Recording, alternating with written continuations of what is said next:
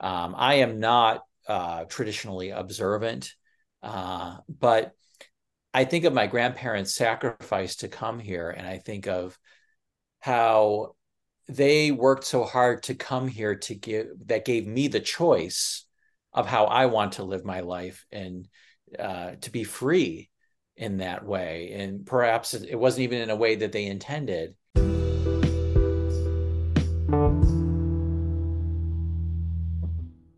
Want to listen to this Ivory Tower Boiler Room or True Crime and Academia episode ad free?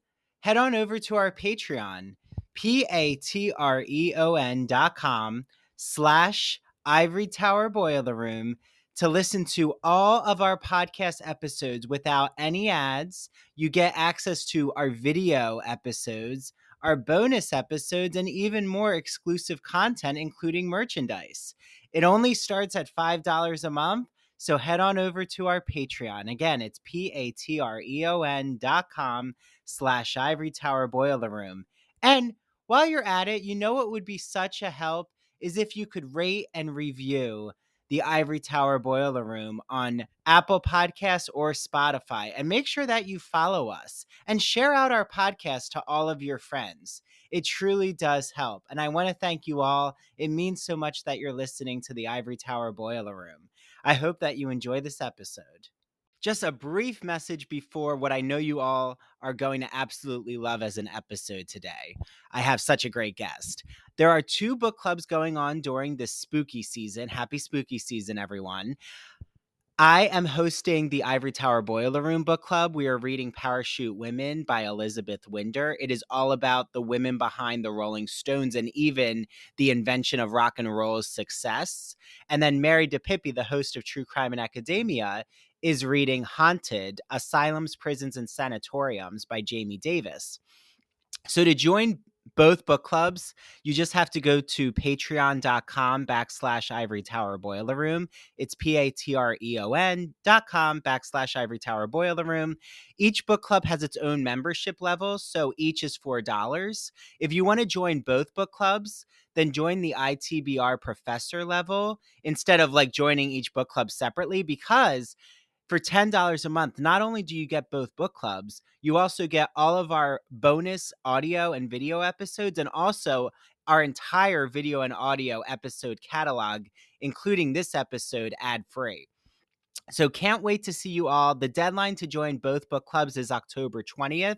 That's because Mary and myself, we have to just make sure that we coordinate the private Zoom session that we'll have with all our book club members. So I can't wait to see who's in the book club and get your hands on Parachute Women and Haunted for our book clubs. And then also, I'm now offering consulting. So everyone out there, if you know someone who has college admission essay questions, they're not sure where to start with the undergraduate college process, they have financial questions about college. I was lucky enough and had a lot of financial conversations about loans, and I actually didn't have any loans from my college experience, and I was able to get scholarships. So I can help you with that. I can help with graduate school questions, graduate school thesis editing, dissertation editing, podcast questions, help with your podcast, starting a podcast, social media branding questions. I'm here for your services. So my initial consultation fee is only $30, and it's a 1-hour Zoom. So head to patreon.com/ Ivory Tower Boiler Room, and you'll see that consultation option. Okay, without further ado, here is today's episode.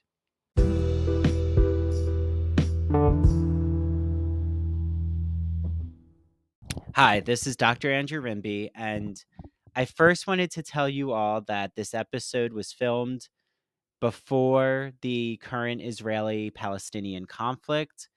I want to first open up with Amanda Gorman's poem, which puts into poetry what I really can't verbalize right now. Because I've tried. I've tried to record this at least 10 times, and I feel like I'm never actually verbalizing a message because words right now are not coming to me. I feel heartbroken. I feel so saddened by friends of mine who are not standing up for the importance of recognizing that Jewish people are scared right now, and that is not fake, it is real. And also at the same time, recognizing that innocent civilians, Palestinians, and the Jewish people, the Israelis, who are not only Jewish, just to tell you all that, Israelis are not only Jewish, okay? Um, they are Muslim, they are Christian. Yes, the majority are Jewish, but there's more than just Jewish people who live in Israel. That innocent civilians should not be losing their lives and be used as tools and pawns for tyrannical forces. And I will say that adamantly. I always believe that. I'm never on the side of war. I think that we need peacemakers and we need those entering the Middle East right now who are peacemakers. Um, so here is Amanda Gorman's poem. We lay down our arms so that we can reach our arms out to one another. We seek harm to none and harmony for all. Victorious not because we will never again know defeat, but because we will never again sow division. Perhaps we would crave peace if we'd ever known it. We will lift our gazes not to what stands between us, but what stands before us. We close the divide because we know to put our future first, we must first put our differences aside. I want to recognize that with Aaron's novel, he opens up about his own family's Jewish story, how they faced anti Semitism and were able to find a better life for themselves that starts in Cuba and ends in America. I have opened up about my own family and their Jewish history. I'm still unraveling it. All I know is that my ancestors did not talk about their Jewish faith because of anti Semitism. And I have committed myself to telling my family's story and to opening up about it because I want to live in a world where we're free from prejudice. You can practice your religion in peace. And the Israeli citizens should not be used as hostages right now. That is inhumane and unjust. Hamas is a terrorist organization that does not believe in the rights of Jewish people and in their existence. And I am not ever going to back away from condemning Hamas. I adamantly condemn Hamas. Okay. I understand and I have so much sympathy and love, and my heart goes out to the Palestinian citizens who currently have no food or water. Well, they have food and water, but it is restricted, and they are being used and as bartering tools right now. And that is extremely upsetting and inhumane as well. And the bombings that are happening are truly distressing in Gaza. So I feel we can have empathy, peace, love for all individuals who are facing injustices. I will never be on the side of people being treated cruelly or inhumanely, ever. And I also want to just end with in New York City right now, there are immigrants in shelters. And I've seen videos on Staten Island of American citizens screaming such awful, awful statements towards these immigrants. And I just want to say to those Americans out there who think it's okay to be cruel to immigrants right now who are just trying to have a better future for themselves. So many of you out there, and this comes up in my interview with Aaron, so many of you out there, how would you feel if your ancestral families who came here as immigrants were screamed at with the kind of anger that you're hurling at these current immigrants. Think of that. Put yourself in others' shoes. I want to adamantly stand for humanity, for justice, for peace, and I don't want wars to continue to happen. I know that that is utopic of me, but we have to have the idyllic peacekeepers among us. And with that, I hope all of you are able to find light in your day today. I know that I didn't say exactly all the words right that I should have said. I know that I probably upset someone out there. I am all I can do is say I was never going to say probably the exact words you wanted me to say. I'm not going to say specific phrases right now because I just feel rhetoric is so important and I just wanted to come across that my heart goes out to the Israelis and the Palestinians who are unjustly losing their lives. And with that, here is my interview with Aaron Hamburger. Hi, everyone. Welcome back to the Ivory Tower Boiler Room. This is Dr. Andrew Rimby, and I'm really excited to introduce my guest here, who it's his second time in the Ivory Tower Boiler Room. I love a repeat guest. So make sure you listen to his other episode. And to reveal who it is, I'm joined with just a wonderful creative soul, Aaron Hamburger. You might have known him from his story collection called The View from Stalin's Head. It was awarded the Rome Prize by the American Academy of Arts and Letters and nominated for a Violet Quill Award. He's also written 3 novels. One we're going to talk about in depth, but Faith for Beginners, which was nominated for a Lambda Literary Award. Nirvana is Here, which won the bronze medal in 2019, the Forward Reviews Indies Book Awards. That's the podcast episode you need to listen to. And Hotel Cuba, which recently in 2023 was just awarded the Lambda Literary with the Jim Duggins PhD Outstanding Mid-Career Novelist Prize. Okay. And he's written for the New York Times, the Washington Post, the Village Voice, the Chicago Tribune, and I could continue on and on. But I hope everyone, Aaron, listens to your first episode with us because I went through the depth of your career. But now I think we can just jump right in. What do you think, Yeah, Aaron? let's do it. Yeah, Okay, well, totally. it's so nice for you to be back here. I'm thrilled to be back. Thanks for having me.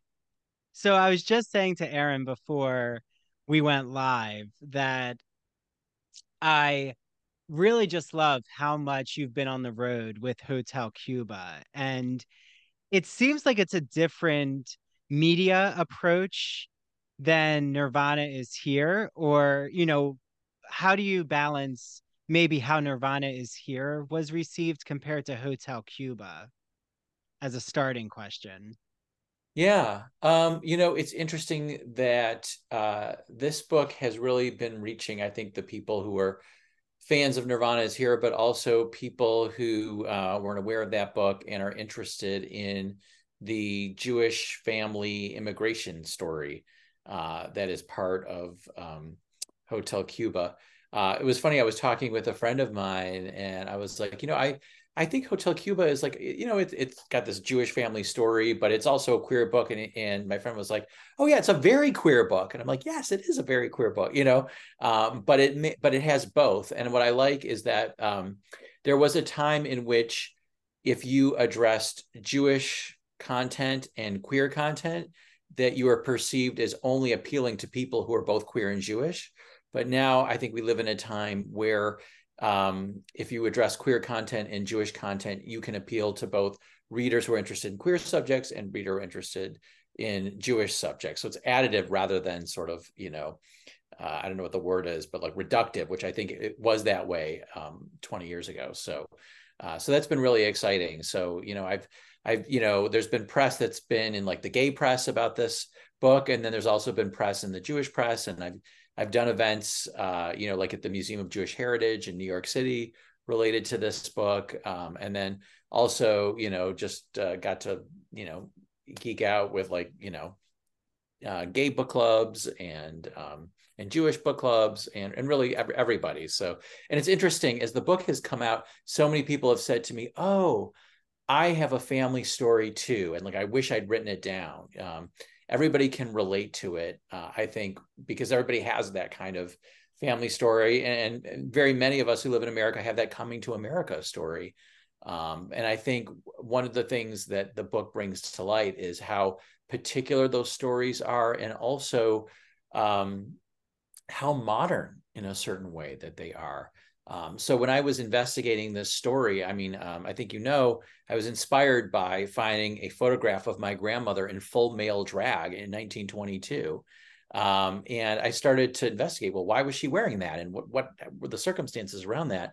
And I was amazed by how often queerness kept coming up when I wasn't looking for it. It just was part of the times. And so, I think that's particularly interesting these days when there's all this debate about wokeness and, we're changing our, view of the past to fit contemporary values. It's like, no, no, no, no, no, no. These things were always here. It's just that our eyes were not always open to them. So I was delighted that I could tell this story that was, both in that mold of the traditional sort of like Jewish immigration story, but also with this more contemporary spin where we can, look at it with eyes open and see the variety of people that were there and the variety of feelings and experiences that they had.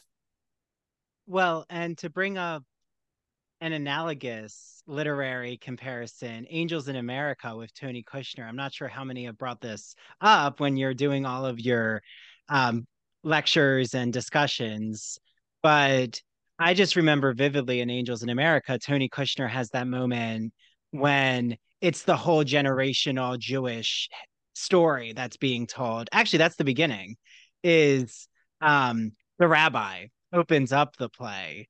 And I think, like you're saying, though, there's such a long history of queer Jewish characters. I mean, Call Me by Your Name, even Andre Osman, all the characters are Jewish.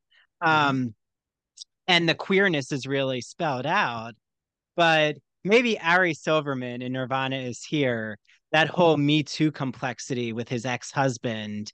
I'm not trying to paint the picture that because of that sexual harassment, it turned off certain readers, but I think it is a different vein, like you're saying, than two sisters in Hotel Cuba who have this immigration story of trying to get into America and then they get blocked because of anti-immigration laws and have to, right, settling in Cuba. You don't hear that narrative a lot, but there's such, like you bring to bear Mm-hmm. Cuba, Brazil. I'm thinking of Clarice Lispector being a Jewish writer in Brazil, and I think even in the Evita musical, they touch upon Jewish immigrants in Argentina.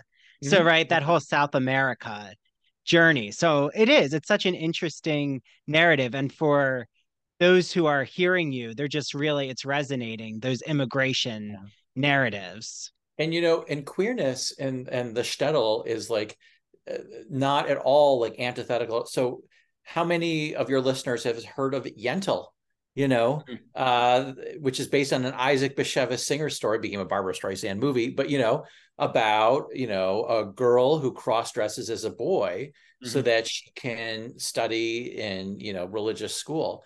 And Isaac Bashevis Singer also wrote a story about a gay couple that runs away from two men. They leave their wives and they go to the big city and move there together so that they can live together as a married couple. And one of them actually dresses and lives as a woman and is the wife in the couple, and the other one is the male identified half of that couple. And this is a story that was written in the 70s by a Yiddish American writer. I mean, this stuff was definitely around and in the zeitgeist. It's interesting. You're talking about Argentina and Jewish immigration there. Um, you know, One of the untold stories about Jewish immigration across the Atlantic, we always think of the Ellis Island story. And indeed, Mm-hmm. my grandfather experienced that. He came from Eastern Europe, got in through Ellis Island. He was actually one of the last people who got into Ellis Island before the immigration laws changed in 1921.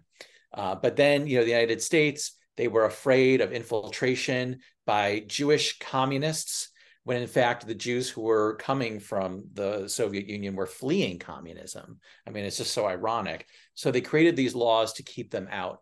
And the steamboat companies were losing so much money because they were making all this money from immigrants paying their passage to the United States. Mm. So they said to the immigrants, hey, why don't you go to Cuba? Why don't you go to Mexico? Why don't you go to Argentina?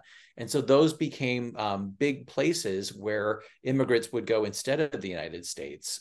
And originally in the law that was passed in 1921, there's a carve out that says if you can establish residency in Cuba, Central America, South America for 1 year, you can then get into the United States and you will not be subject to these quotas. So a lot of people followed that path. And what's interesting is as this book has come out, people have written to me and come up to me and said, oh my God, like I also am like a descendant of immigrants who took that path.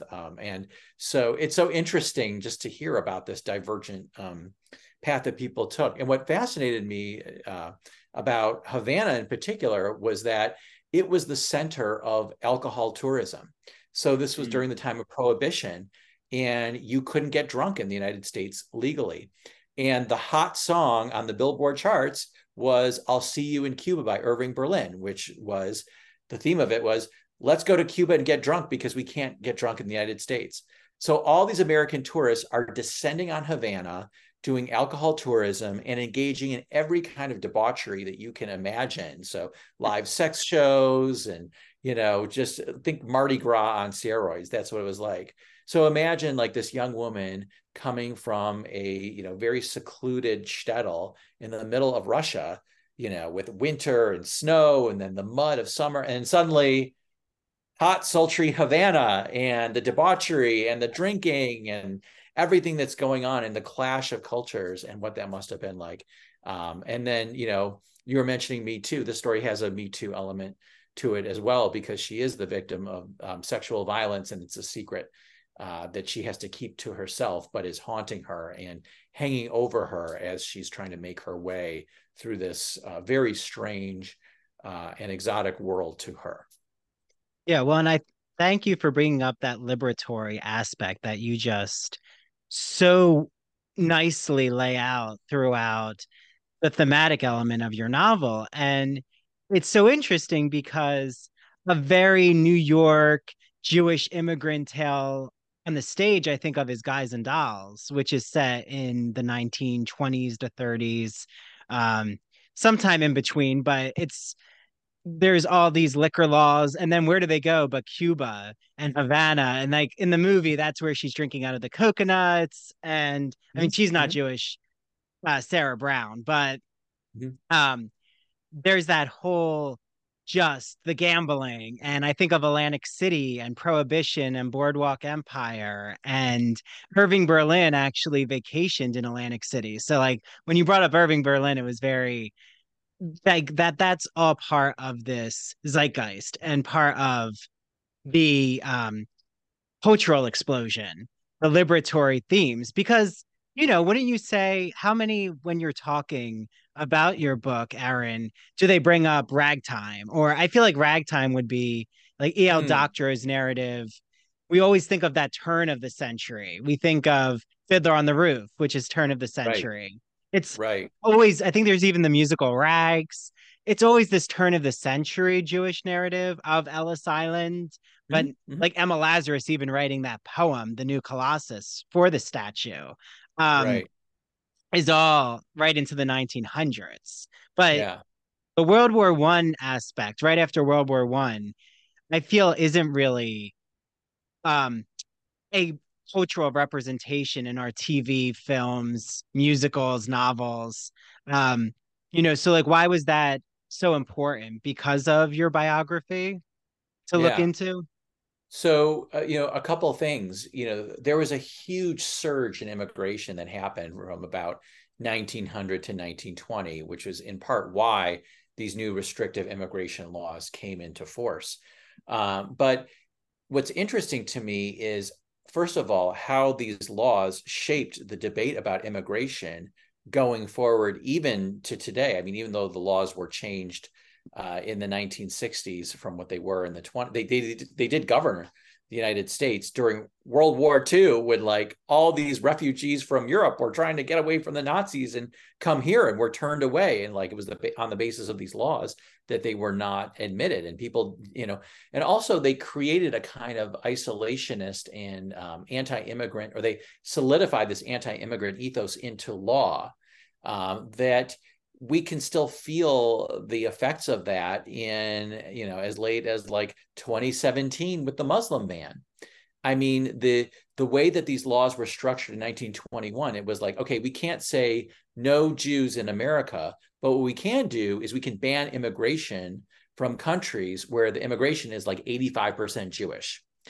What did Trump do in 2017? Same thing. We can't say no Muslims, but we can ban immigration or severely curtail it from these countries where it's pretty much like a Muslim population that's coming here. And that really was sort of the drive for me in writing this book. So I was with a group of there was a group of writers that met in DC in 2017 for the AWP convention. And it was right after the election, and people were fired up and they wanted to do stuff. And so a group formed to knock on the doors of every senator on Capitol Hill to advocate for progressive causes. And nobody took Michigan. I no longer live in Michigan, but I grew up there and I'm from there. So I said, okay, I'll take the Michigan one. So it was right around the time when I found this picture of my grandmother in full drag in 1922. She was an immigrant. She came by the path, via Cuba, as I mentioned. So I brought this picture with me to Capitol Hill, and here I was in the office of Senator Debbie Stabenow with all the professional lobbyists in their suits and their vinyl, their folders, and they're all professional, and there's like me, the dopey writer, and I'm in line with them, and then it's my turn, and I went in, to the office with the senator, and I said, hello, let me tell you the story of my grandmother. She immigrated to Michigan years ago, and here's her story. And I want you to support the rights of immigrants today in her name. And the senator said, oh, I agree with you 100%. And I thought, boy, that's the easiest lobbying job I ever heard of. So I said, well, what can I do to support you? And she said, you're a writer. Tell your grandmother's story.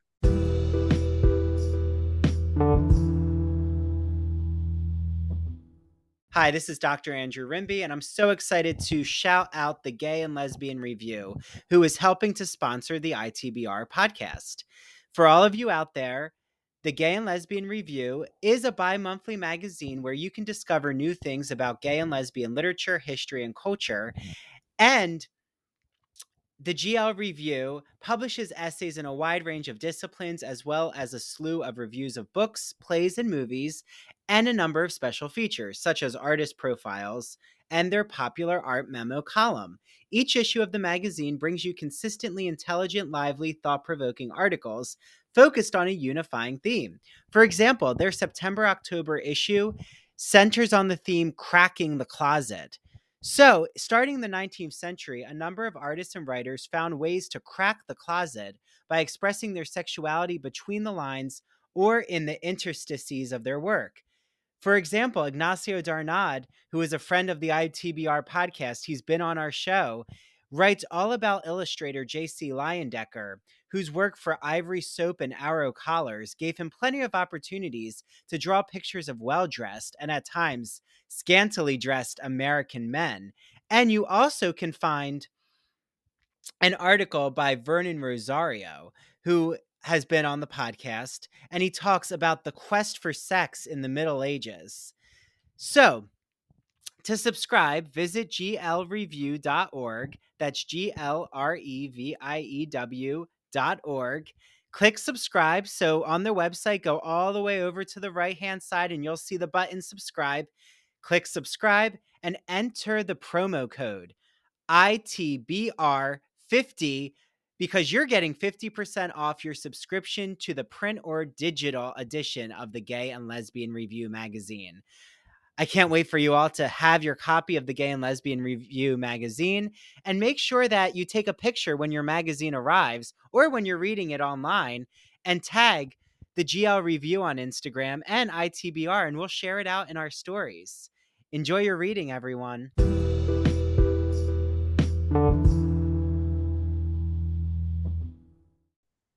Mm. And I hadn't really considered that. I, was just there to kind of advocate, for the causes I believed in. And, I was winding up. Nirvana is here at that point. I was sort of like casting about for like a new project. And I thought, well, I don't know. Let me see what happens. Let me just see for fun. Like, okay, well, she's on the ship. She's crossing the Atlantic. What was it like to be on the ship? Like, Mm. if people had to wash their hands, were there sinks? Did they have sinks on ships? And like, what was the room like? Where did they sleep? What were the beds like? What did it smell like? Who else was there? And so I started digging around, and I found like it was just so fascinating to me that I wanted to know more. So then I got her across the ocean. I got her to Cuba. And it's like, okay, well, when you land at Cuba, like what happens to you, et cetera, et cetera, et cetera. And I just got on this roll, and it just kept going. And here I was with a manuscript. Well, and what did the senator say now that Hotel Cuba is out? I went back to her office, and she wasn't there at the time, but I dropped off a signed copy, and she mailed me a handwritten note to say thank you, Oh. and to tell me to keep writing. And I have to say, she has the most beautiful handwriting I've ever seen. I was very impressed by her handwriting.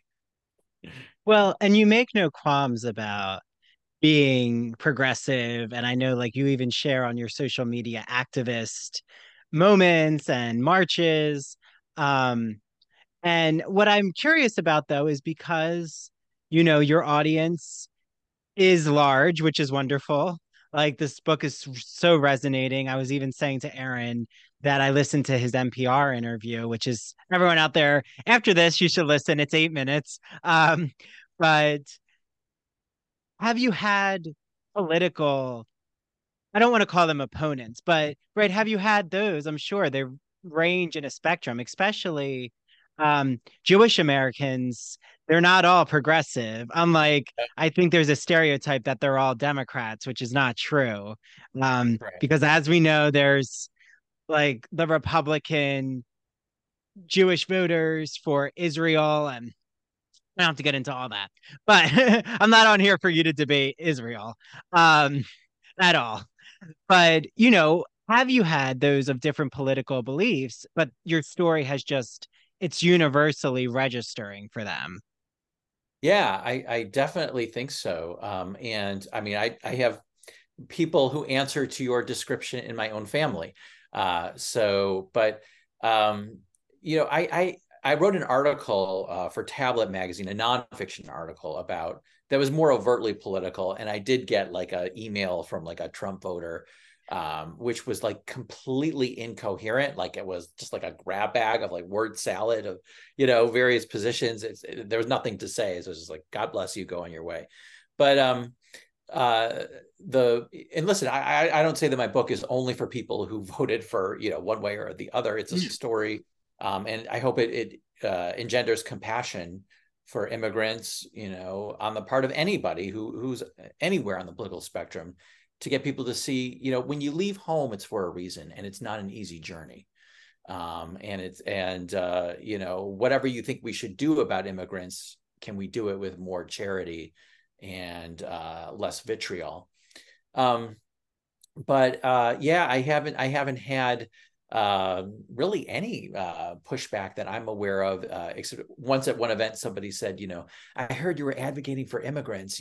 Not everybody thinks that way. Not everybody thinks immigrants are so good. And I was like, oh, okay, well, but nobody has said it to my directly to my face. So maybe they will. I'm waiting for it.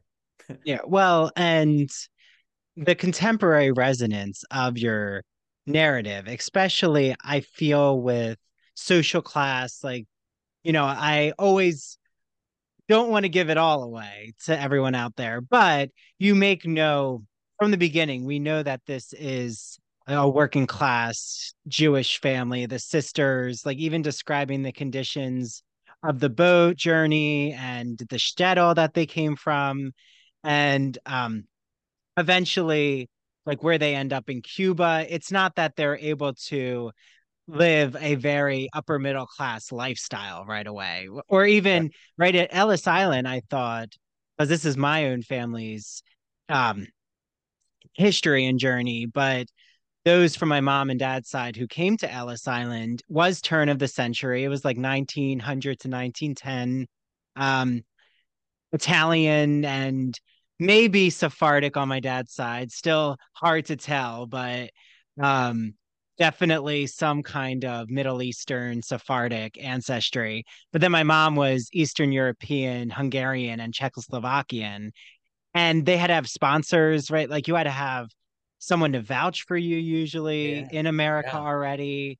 Like that's how it Yeah. was with my parents' families. Then they had a place to live. And like it wasn't just you arrive at Ellis Island and they let you in right away. Yeah. But Yeah. you really bring to bear issues of social class, and I think that that's something even in our contemporary moment we're not talking openly about. Like we're talking more in binary ways of someone voted for that person or you vote for that person instead of a lot of changes in America right now. It is a immigration centered, and it's about what policies do we have on the table and how do we operate under empathy or, um, the immigrants who are here in America currently, they tend to be from a working class. Like it is related to social class. I mean, maybe I'm generalizing, but even what's happening right now in New York City with those who, um, are trying to get into hotels and then they're having to sleep outside. It's just mind boggling to think this is where we are right now in our country. Yeah, yeah. What's kind of fascinating to me, which I didn't know until I started digging into my story, is that so my both my grandparents came from the same village in Russia, and when you read the book, you sort of see their story converge. So my grandmother and her family always thought they were like a little better than everybody else because they came from Lithuania, Oh, that wow. there was like even within this very sort of poor village that they were from, there were these social strata, and also she was the daughter of the cantor, and like yes, the cantor had to work as a butcher to make ends meet, during the week, but he was still the cantor, and so they were like a little better off than other people in their town. But then, once they get to Cuba, they're really kind of scraping the bottom of the barrel. And then we have recordings of my grandparents telling their immigration stories. And my grandmother says, when she eventually got to New York, she said, when I saw how my sisters were living in New York, I wanted to go back to Russia. So we all think of, well, maybe not all of us, but many of us probably think like, oh, the coming to America story is about they get to the promised land and then like everything is great. When in fact, like conditions on the Lower East Side were so awful, that, and by the way, conditions that immigrants live in today are often just as awful in different ways. That my grandmother would make this statement. And you have to realize for her to say that, Russia in the early 1920s was going through a time of intense violence and death and shooting and chaos and famine. And if you see the pictures from that period, people look like victims of the concentration camps. The emaciation is unbelievable. And there was cannibalism going on. I mean, they were starving, so that was quite a statement. It was not necessarily like the happy landing. My grandfather had a slightly different story. You were talking about sponsors. He was able to get to his family who lived in Detroit, and they had they had a place for him, and they were able to ease his transition. They were a little bit better off. But on my grandmother's side, it was not that way. Well, I think that what we're seeing right now, the um vitriol that some Americans have towards immigrants is this Yes. fear mongering rhetoric that you bring up in Hotel Cuba. Like, I Well, always think literature. No, yeah, go can I ahead. just talk about that? So I went to the National Archives because I was looking for like the people who worked in immigration at the time, and they had people on the ground in Cuba, and they were looking for people who were trying to get into the United States illegally from Cuba. And in fact, my grandmother paid an American couple to pretend she was their daughter. And they went to Key West, and then she got arrested immediately when she got to Key West. So I was looking at the records from this time, and I found like all these letters from everyday American citizens writing to report on undocumented immigrants. And they were saying, I'm doing this to protect the purity of the American blood pool. We don't want it to get like dirtied by these like terrible, like undocumented immigrants. And they're saying they're taking our jobs. They can't assimilate. They have different values. And it was amazing. All of their rhetoric was exactly the same as the rhetoric you hear today that's, anti-immigrant. You just swap out the nationalities, but it's the same like kind of horrible rhetoric. So the fear is the same, and we just switch out the different who's in the in group, who's in the out group. You were mentioning like you come of Italian derivation. There was a time in this country when like Italians were like, oh, French were described as swarthy, dark toned skin. They were not white. French were not white. So the definition of whiteness like was very, very narrow. And now it's like, okay, we'll let the French people be white. We'll let the Italian people be white, but it wasn't always so. So these categories that we come up with that we think are so kind of stable and so, oh yes, clearly these people belong. These people are Americans and these people are not. Well, go back in the history. You who are saying today, America for the Americans, you would not have been an American 50 years ago or 100 years ago. So just be careful, with your rhetoric there.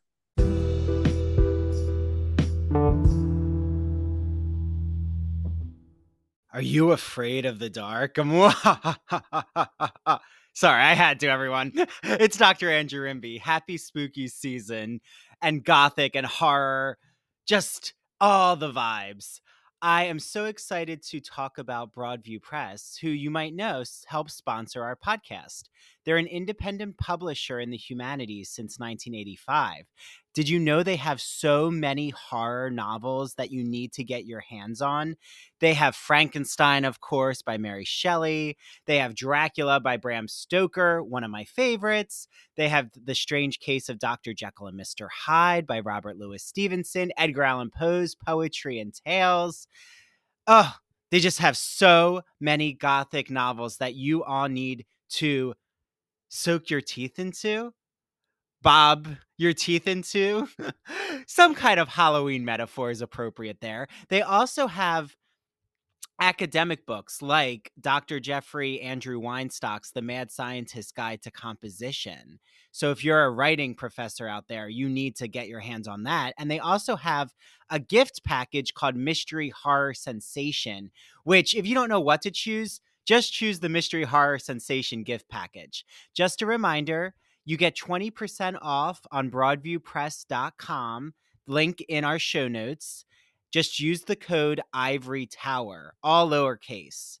Ivory Tower, 20% off all your books on broadviewpress.com, all of them.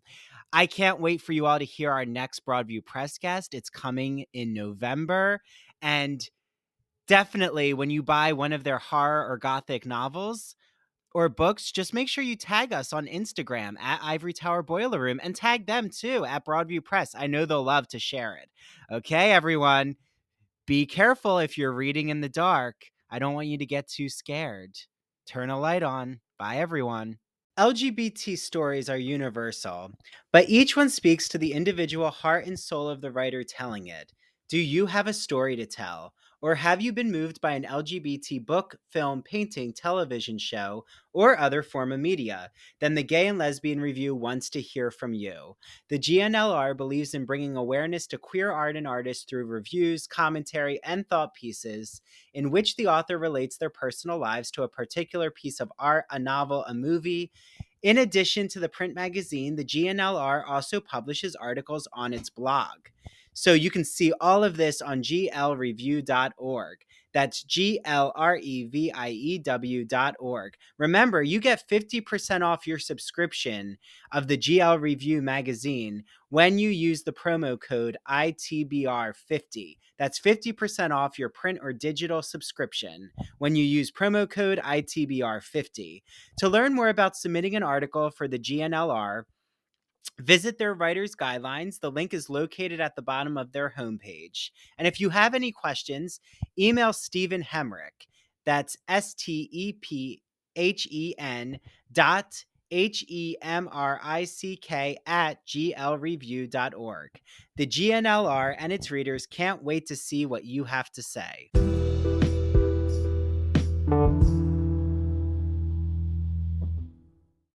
Yeah, well, and even in my now finished dissertation, which is nice to be on the other side, but I bring up there's queer scholars, especially Siobhan Somerville and Julian Carter. They talk about what you're saying, Aaron, which is how race studies or the category of race and whiteness and blackness and all of these categories we now just take for granted in America, categorization on census reports come out in the late Victorian period when sexuality comes out too. Like that Mhm. whiteness isn't about skin color when it's a category. It's about, like you're saying, who's the in group, like who Right. is, I mean, right. At first it was Protestant, it was the Right. Catholics were Anglo-Saxon. on the outs. Yeah. Yeah, Yeah. Catholics were on the outs. Yeah. Even someone who was Protestant who wanted to marry a Catholic was seen as a sin, or the Irish were really put under scrutiny. Like you're saying, the target always moves. It's like that, game at a carnival where you're trying to hit the target and it just keeps moving on the lever and That's a it's good always analogy. out of reach. Right. Yeah. Well, I just came Yeah. back from Atlantic City, so that's why Oh, it's on my yeah. head, in my head right now. But I played a lot of arcade games. So I think though, what's just really interesting though, especially maybe I'm getting this um pace wrong with your timeline, but wasn't there something where Edith Wharton, I'm pretty sure Edith Wharton and Henry James were representing the Dreyfus affair? Or Oh, there was something I thought in like the early 20th, or maybe now we're like talking 1920s. Anyone out there, they could look it up, but I'm pretty sure there was yeah. something called the Dreyfus affair, which was Yeah. I think that about was Jewish earlier. immigration earlier, right? Yeah, that was actually where. So that was in France, where a uh, a French soldier was accused of betraying the French during. I believe it was during the Franco-Prussian War. It might have even been in like the late 1800s. I got to look it up. But he was falsely accused just because he was Jewish of selling out the French nation, and then the writer Emile Zola like came to his defense and.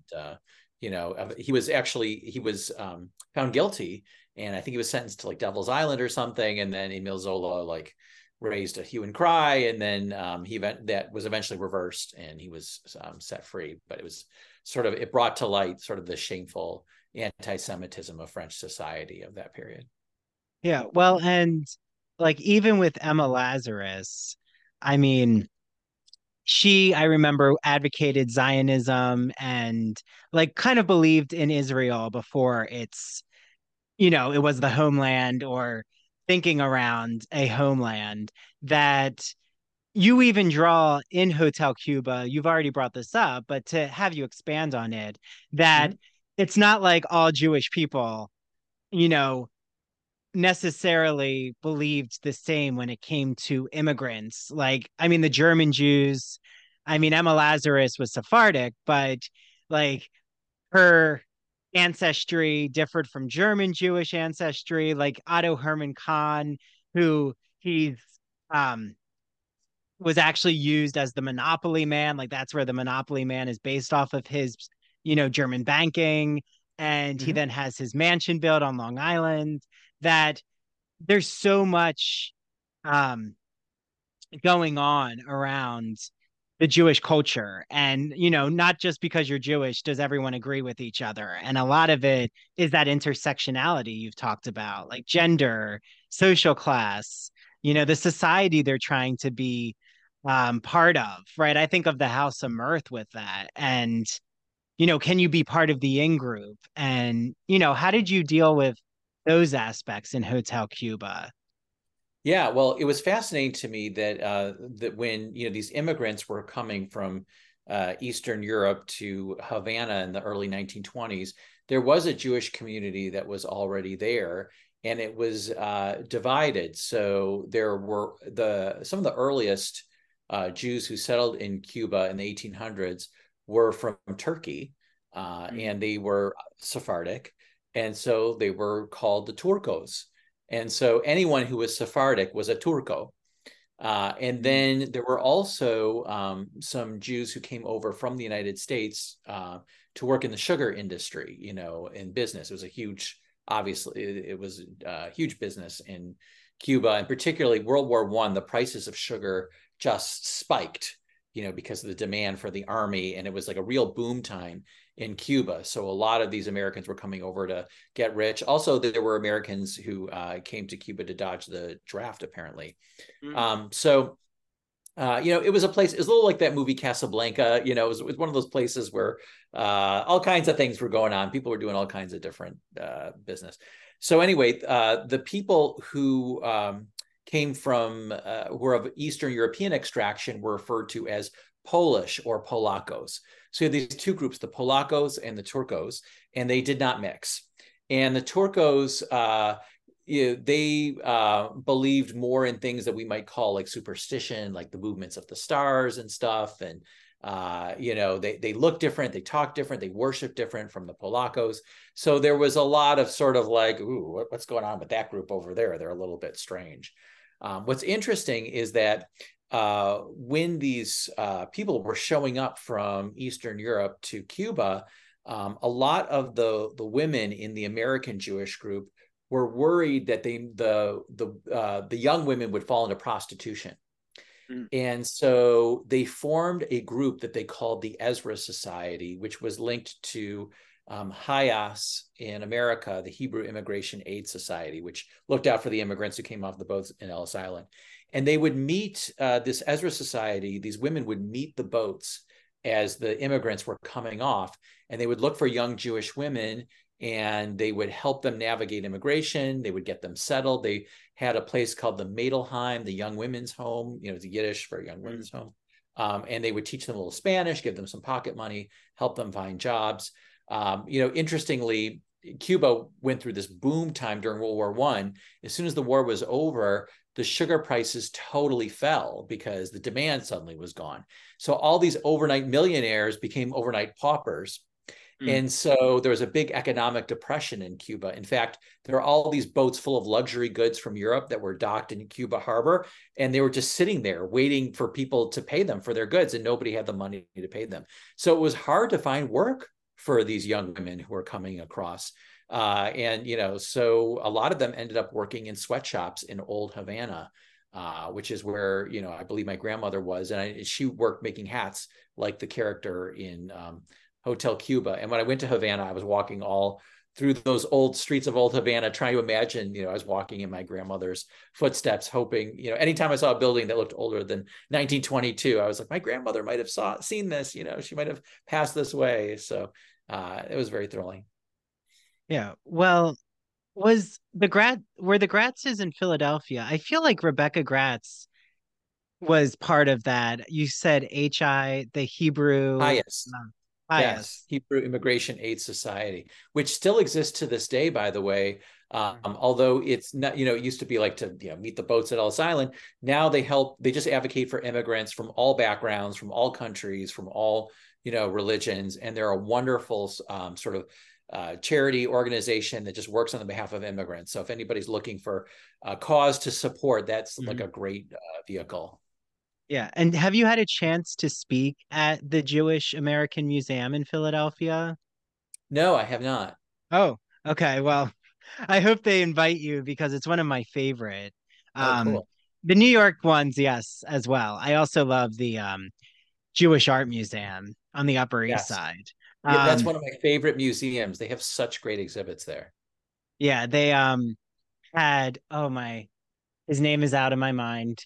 He's like such an iconic Jewish modern painter. It'll come to me, Aaron. But Chagall? okay. No, maybe a little. He might be. Oh, Modigliani. Oh, But I think Modigliani. he's a Okay. little earlier from Yeah. modernism. But I mean, Yeah. Chagall's wonderful, but Modigliani's my favorite. Okay. Oh, good. That's a little geeking out over art. Um, but something that I feel, as we're, nearing the end of the conversation that you've addressed, but it's something that I'm just so curious about is, I mean, you've talked about anti-immigration, like how it resonates now, but we haven't necessarily addressed anti-Semitism. Like, do you Mhm. see these as forces that operate similarly right now, or do you think that anti-Semitism, like you've already brought up what happened in Cuba with the Eastern European slash Ashkenazi group and the Sephardic Turkish group.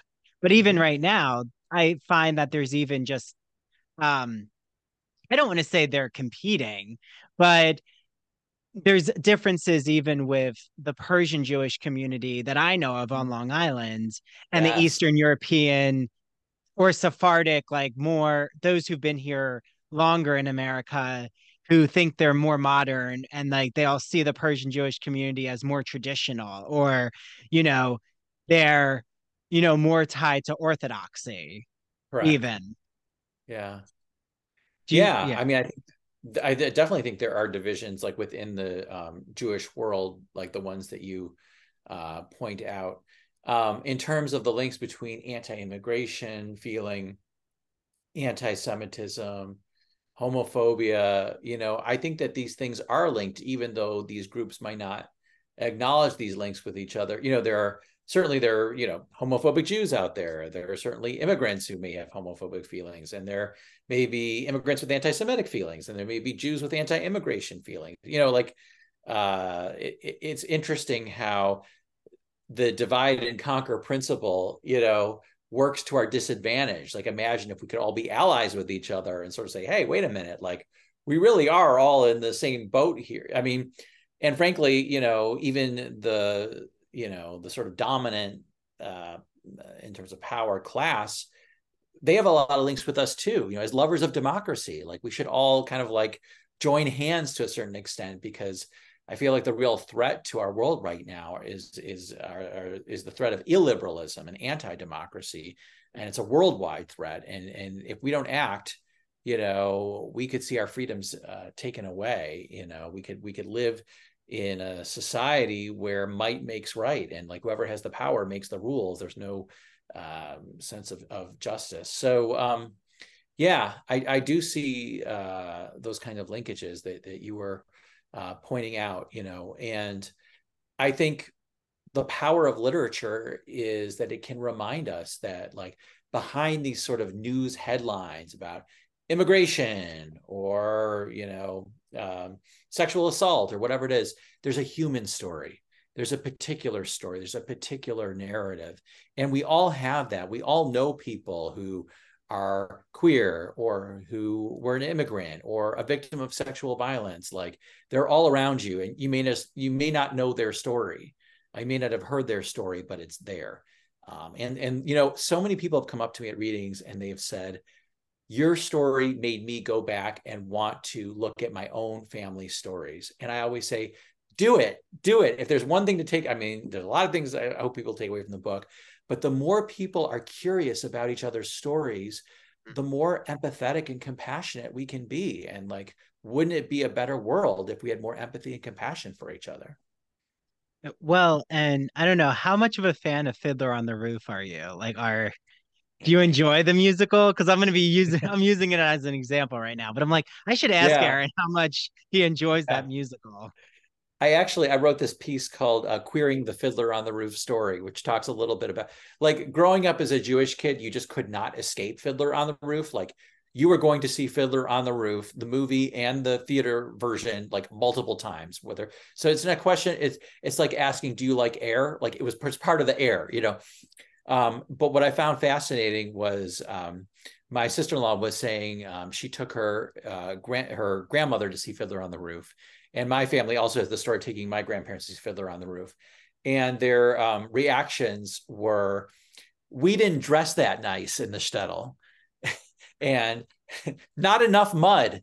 It looked like they thought it was like a prettied up version of the truth of what it was like to be in the shtetl. So I found that kind of funny. But obviously, it has beautiful music. It's a winning story. I recommend everybody go read, Tevye the Milkman by Sholem Aleichem, which was the source material for Fiddler on the Roof. And also, so many great Yiddish writers, not just Sholem Aleichem, Isaac Bashevis Singer, and on and on and on. Go read that treasure trove of literature as well if you like Fiddler on the Roof. Yeah, well, and something that I just remember Bach and Harnick, the creators of Fiddler on the Roof, talking about was everyone around them in the production team. They were so worried that this was too much of a singular narrative about the Russian shtetl, and would it connect to the audience who weren't Jewish? Um, and eventually they realized that this was such a universal tale. Like the singularity is what made it universal. Like the more particular a narrative, the more it speaks to a wider audience. And I Yeah, found that so interesting because, yes, Tevye is so central, but I always see Fiddler as more of a feminist telling of the daughters, each right. coming to their Jewish culture in a new generational way, which makes sense. This is the 60s. It's feminist liberation is like starting to happen. We have the counterculture movement of the hippies. There's the Vietnam protests. Like it's just interesting when this musical comes out that I feel Hotel Cuba, you're doing a very it's a similar mission in that it's so particular, but it's also like you've said, not just Jewish readers are coming to you saying it resonates. It's resonating with such a wide readership. Yeah, yeah. Related to that, there's this apocryphal story that Fiddler on the Roof went to Japan and it was a big hit. Wow. And they asked people, why do you like this story? And somebody said, it's so Japanese. Mm. So I think, yes, the appeal to through the particular to, a variety of audience. I mean, that's how we relate. We relate through the particular as human beings. On the theatrical side of things, there's a play that's mentioned in Hotel Cuba that Pearl goes to see called Jewish King Lear. There was actually a really thriving Yiddish theater scene in New York at this time. And one of the big hits was this Jewish King Lear, which was an adaptation of King Lear set in the shtetl. But the division between the father and the daughters was not about land, it was about religion. Mm. And so the Cordelia character, the good daughter who the father rejects, in Jewish King Lear, the reason he rejects her is because she married a non-Jewish guy and she isn't she isn't going to synagogue and she isn't keeping kosher. But at the end of the play, he realizes, no, she's the good one and the religiously observant daughters, they're the bad ones. And Pearl goes to see this play and it really resonates with her. It's one of her favorites. So just so fascinating when you go back into the history and you read about people's lives, how modern they were and how the same things that we're wrestling with now they were wrestling with then. And so maybe we can learn a little something by seeing what people did at an earlier age. Yeah. Well, and how, I mean, like you said, you actually have recordings of your grandparents' stories, which Yeah. is unique and unusual in my opinion. Like it's so lovely and amazing that you actually have this archive. But, Yes. have people talked with you who discovered their Jewish roots? Like there was hidden layers because I feel like that's actually, I mean, that's something in my family. Like it's more that Mm-hmm. I found it just through generational stories and like the family's converted to Catholicism, but then when I did my DNA, it came up as Ashkenazi, but then, Yeah. the Sephardic doesn't come up on the DNA, but there's also a relative who went to Italy and they said, oh, yes, that last name Cairo, that would have represented someone who was Jewish here in Calabria, and Uh-huh. that they probably moved from Egypt. So it's like, you know, how many come to you with just like the layered history of Judaism? Mm-hmm. Not necessarily through this book, but I do have friends who've taken that DNA test and were surprised to find that they had, Jewish ancestry. I have not done it myself, but my brother did it, and I was like, "Oh, what did you find?" He was like, 99.9% Ashkenazi Jew. Like, so we don't have any, other, we're not so mixed.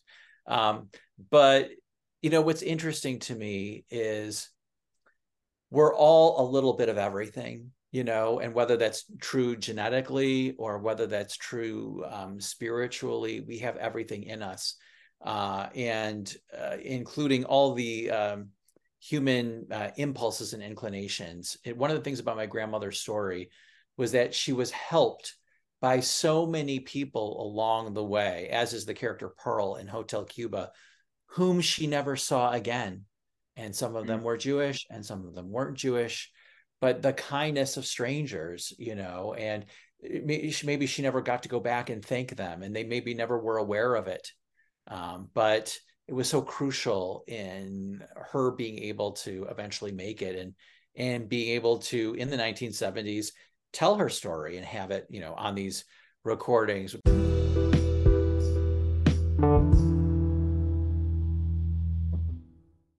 Hi, did I mention that it's spooky season? This is Dr. Andrew Rimby, and guess what? I have so many Halloween and fall designs and crafts in my apartment. And guess what? There is a person who's made me so many Halloween horror fall themed items, and her name is Mandy Bengal. She owns Mandy Made It, a craft crochet company. So Mandy talked to me and said, Andrew, I want everyone out there to know that if they mention ITBR and that they heard my ad, that I will give them a free ITBR t-shirt. So make sure you mention ITBR and order from Mandy crocheted pumpkins that she actually is using cinnamon sticks as the stem, which is a brilliant idea. How cozy. And also filling the pumpkins with potpourri. I already want to wrap myself in a blanket. She has Halloween keychains, other Halloween crochet designs. So, how can you reach out to her? Go to her Facebook or Instagram at Mandy Made It. Reach out to her. She will ship items out to you. If you live in the South New Jersey, Philly area, she'll arrange to have you either pick it up or deliver it to you. So, Mandy, just makes such beautiful crocheted items. And I'm so happy that she supports the podcast. I've known Mandy since I was a child. We were in theater camp together. That's how I met Mary. So the three of us have known each other a long time. Okay, head over to Mandy Made It for your handmade crocheted items for this Halloween and fall. Imagine that you're riding the Turner Classic Movie Great Movie Ride in Hollywood studios. It's in the 1990s. As you're journeying through the Great Movie Ride, you pass the Wizard of Oz, where all of a sudden you see the Wicked Witch of the West ascend into Munchkinland in a cloud of smoke and flames. Well, that's the memory I have with the Great Movie Ride in classic cinema when I was at Disney in the 1990s as a young boy. And ever since that, I was hooked on classic cinema. Well, my friend Christian Garcia, friend of the Ivory Tower Boiler Room, has a podcast that you all are going to love. It's called That Old Gay Classic Cinema, and he looks at queer themes in classic cinema like Vertigo, The Wizard of Oz, Sleeping Beauty, Mary Poppins, 101 Dalmatians, Hello Dolly. The list can go on and on and on. So follow him on Instagram at That Old Gay Classic Cinema. You can listen to his podcast on Apple and Spotify. And he also is on the premiere episode of our Queer as Folk podcast, where I'm rewatching every episode of Queer as Folk from 2000. And the episodes come out bi-weekly. So make sure you listen to his episode with me. And he's launching a rewatch show of Smash, where they're putting on a Marilyn Monroe musical. So he's going to be joined by co-hosts, a lot who are in the Broadway and theater industry, and I'm going to be on his first episode. So without further ado, get listening to That Old Gay Classic Cinema. Enjoy.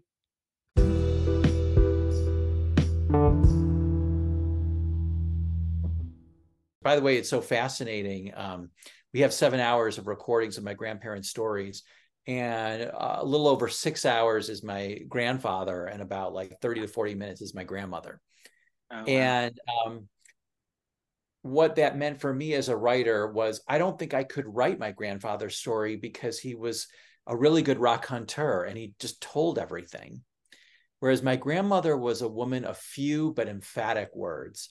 And she gave me like the broad outlines and a couple of like spicy nuggets.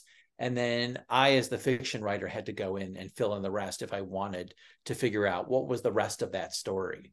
And the kind of the juiciest tidbit was she talks about that picture of her in full male drag and she describes it, but then she doesn't Mm. explain it and it's lost to history. So I had to invent my own story of like, how did she end up dressed that way? I don't know. Maybe a little mystery is good. Yeah, no, the mystery, it's like you finding that picture, then crafting. That's right. You need that spark. It's almost you Yeah. need that. In your case, it was a physical manifestation of her ambiguity. And I mean, my nana, my dad's mom, I mean, she passed away right at the beginning of the pandemic, but thankfully I was Mm. able to have final conversations with her about her childhood. And like in the end of someone's life, like I think when they know that they're passing away, I believe that they then want to unload their life to the next generation. Or at least that's how I interpreted it. And my nana, she opened up about her mother, Esther Cairo. That was my great grandmom. And I mean, first of all, that her Mhm. name Esther is very Yeah. Away.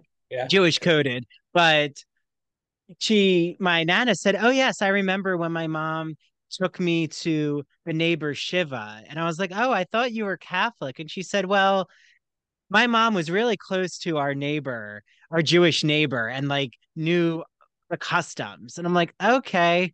So it's like starting to, again, I think a narrative that's not told, but you find it in your book that you address it, Aaron, is those who were Jewish who then converted, or if they could get into America, it wasn't always, um, I don't want to say they lied because I don't like to try to Hmm. pass judgment, but if you were able to eventually assimilate, there was assimilation happening. And, reckoning that right now, thinking, okay, the generation, when we're reading your novel, like at least when I read your novel, it starts to, I'm allowed to see my ancestors in a way of them, still practicing Judaism, but like, how do I now see what Judaism is to me?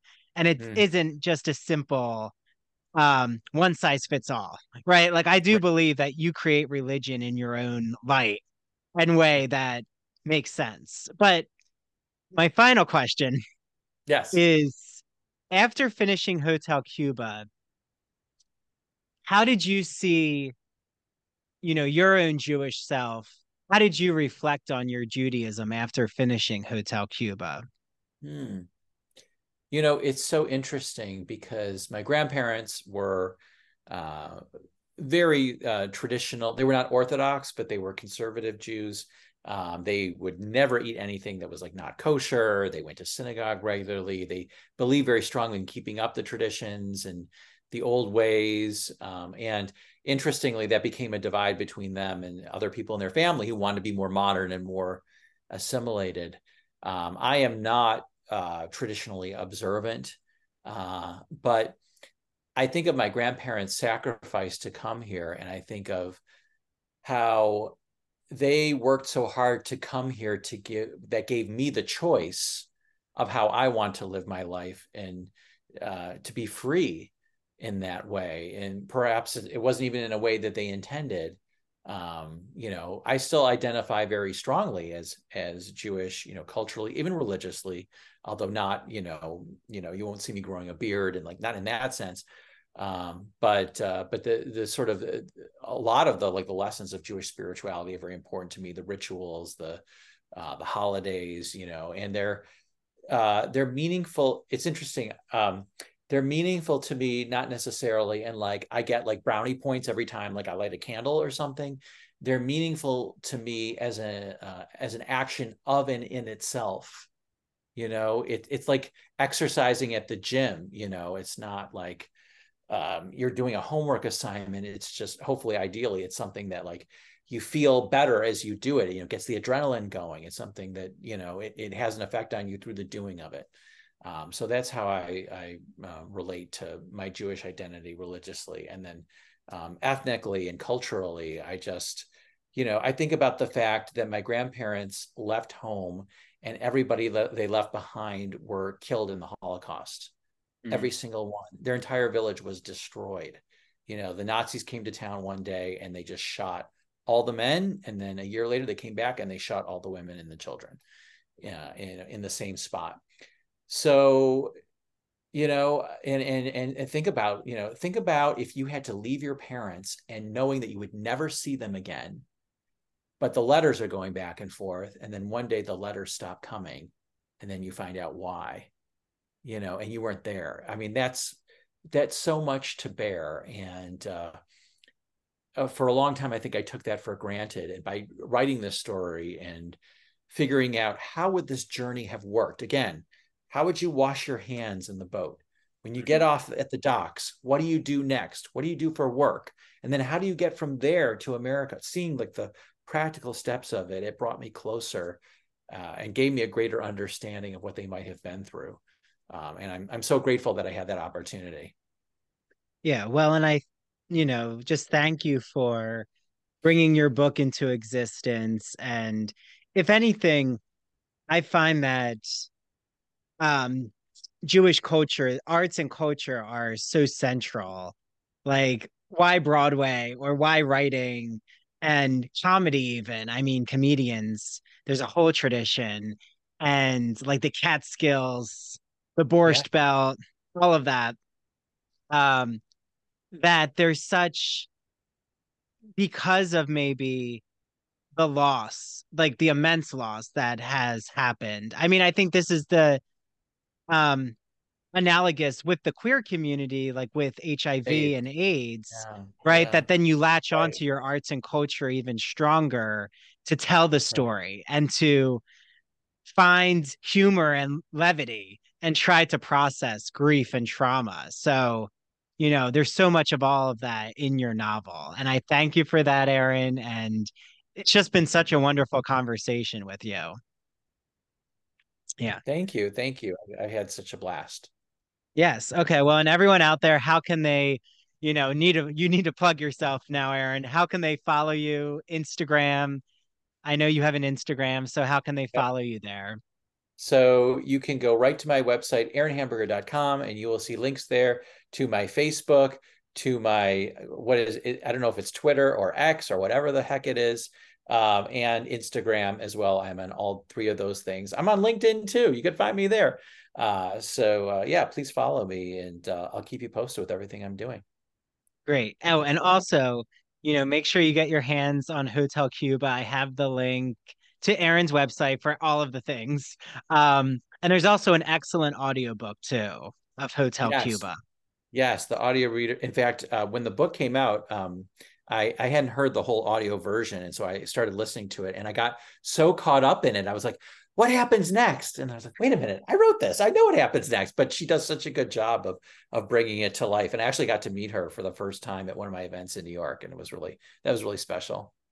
Yeah, no, it's wonderful. So yes, everyone, get your hands on everything Aaron Hamburger related. And I was telling Aaron, I know I'll have him back here in the Ivory Tower Boiler Room eventually. We'll figure it out. But it's wonderful to have you here. And, everyone, make sure that you follow Aaron. You need to see all his cooking too. Aaron is an Yes. amazing baker. I eventually need one of the cupcakes that you make. Okay. So they're amazing. And he It's a like even deal. brings them to book clubs, which is so sweet. Now, that's a Yes. match. That's a true match. Okay. Thank you so much, Aaron. Thanks, Andrew. It's always a pleasure. Yes. Okay. Bye, Aaron. Bye bye.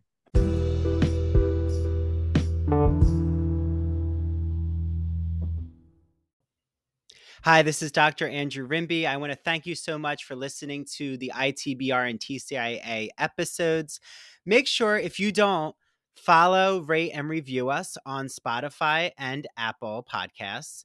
Also, make sure you follow ITBR on TikTok and Instagram at Ivory Tower Boiler Room and TCIA on TikTok and Instagram at True Crime and Academia. Also, we have a brand new Patreon membership system. So I just want to explain it to you all quickly. So if you want to become an ITBR student, it is $5 a month. You get ad-free ITBR and TCIA episodes and video interviews. If you want to become an ITBR professor for $10 a month, you get all of those ad-free benefits, but you also get access to both the ITBR and TCIA book clubs. You can join both book clubs, get ad-free episodes, plus you're going to get all of our extra video episodes. So I am rewatching Queer as Folk. Christian Garcia from That Old Gay Classic Cinema is joining us, and he's rewatching Smash. Mary is going to start to rewatch shows as well. You even get access to what I'm calling the ITBR Teaches. So if I'm recapping a movie or a TV show, including Barbie, Halloween movies and horror films, you get access to that as well. And then I also am offering consultation services. So for $30, you get your first initial consultation with me. It's a 1 hour private Zoom. I will help create your podcast, your media brand. How do you navigate academia as an undergrad or a grad student? Do you need help with technology? It could be teaching tools, Spotify for podcasters, video editor software. Do you want to expand your social media presence as an artist, writer, podcaster, or academic? Do you want help on how to create a public humanities identity like I've created for myself? So I'm offering that consultation service. You can find more info about it on Patreon. And you also can join our book clubs. If you want to just join the ITBR book club or the TCIA book club, you can do that for $4 a month. Patreon.com/Ivory Tower Boiler Room. That is patreon.com/Ivory Tower Boiler Room. Thanks to the team, Mary DePippi, our chief contributor. And thank you to our 2 new interns from Stony Brook University, Jonathan and Sarah. Bye, everyone. Until next time.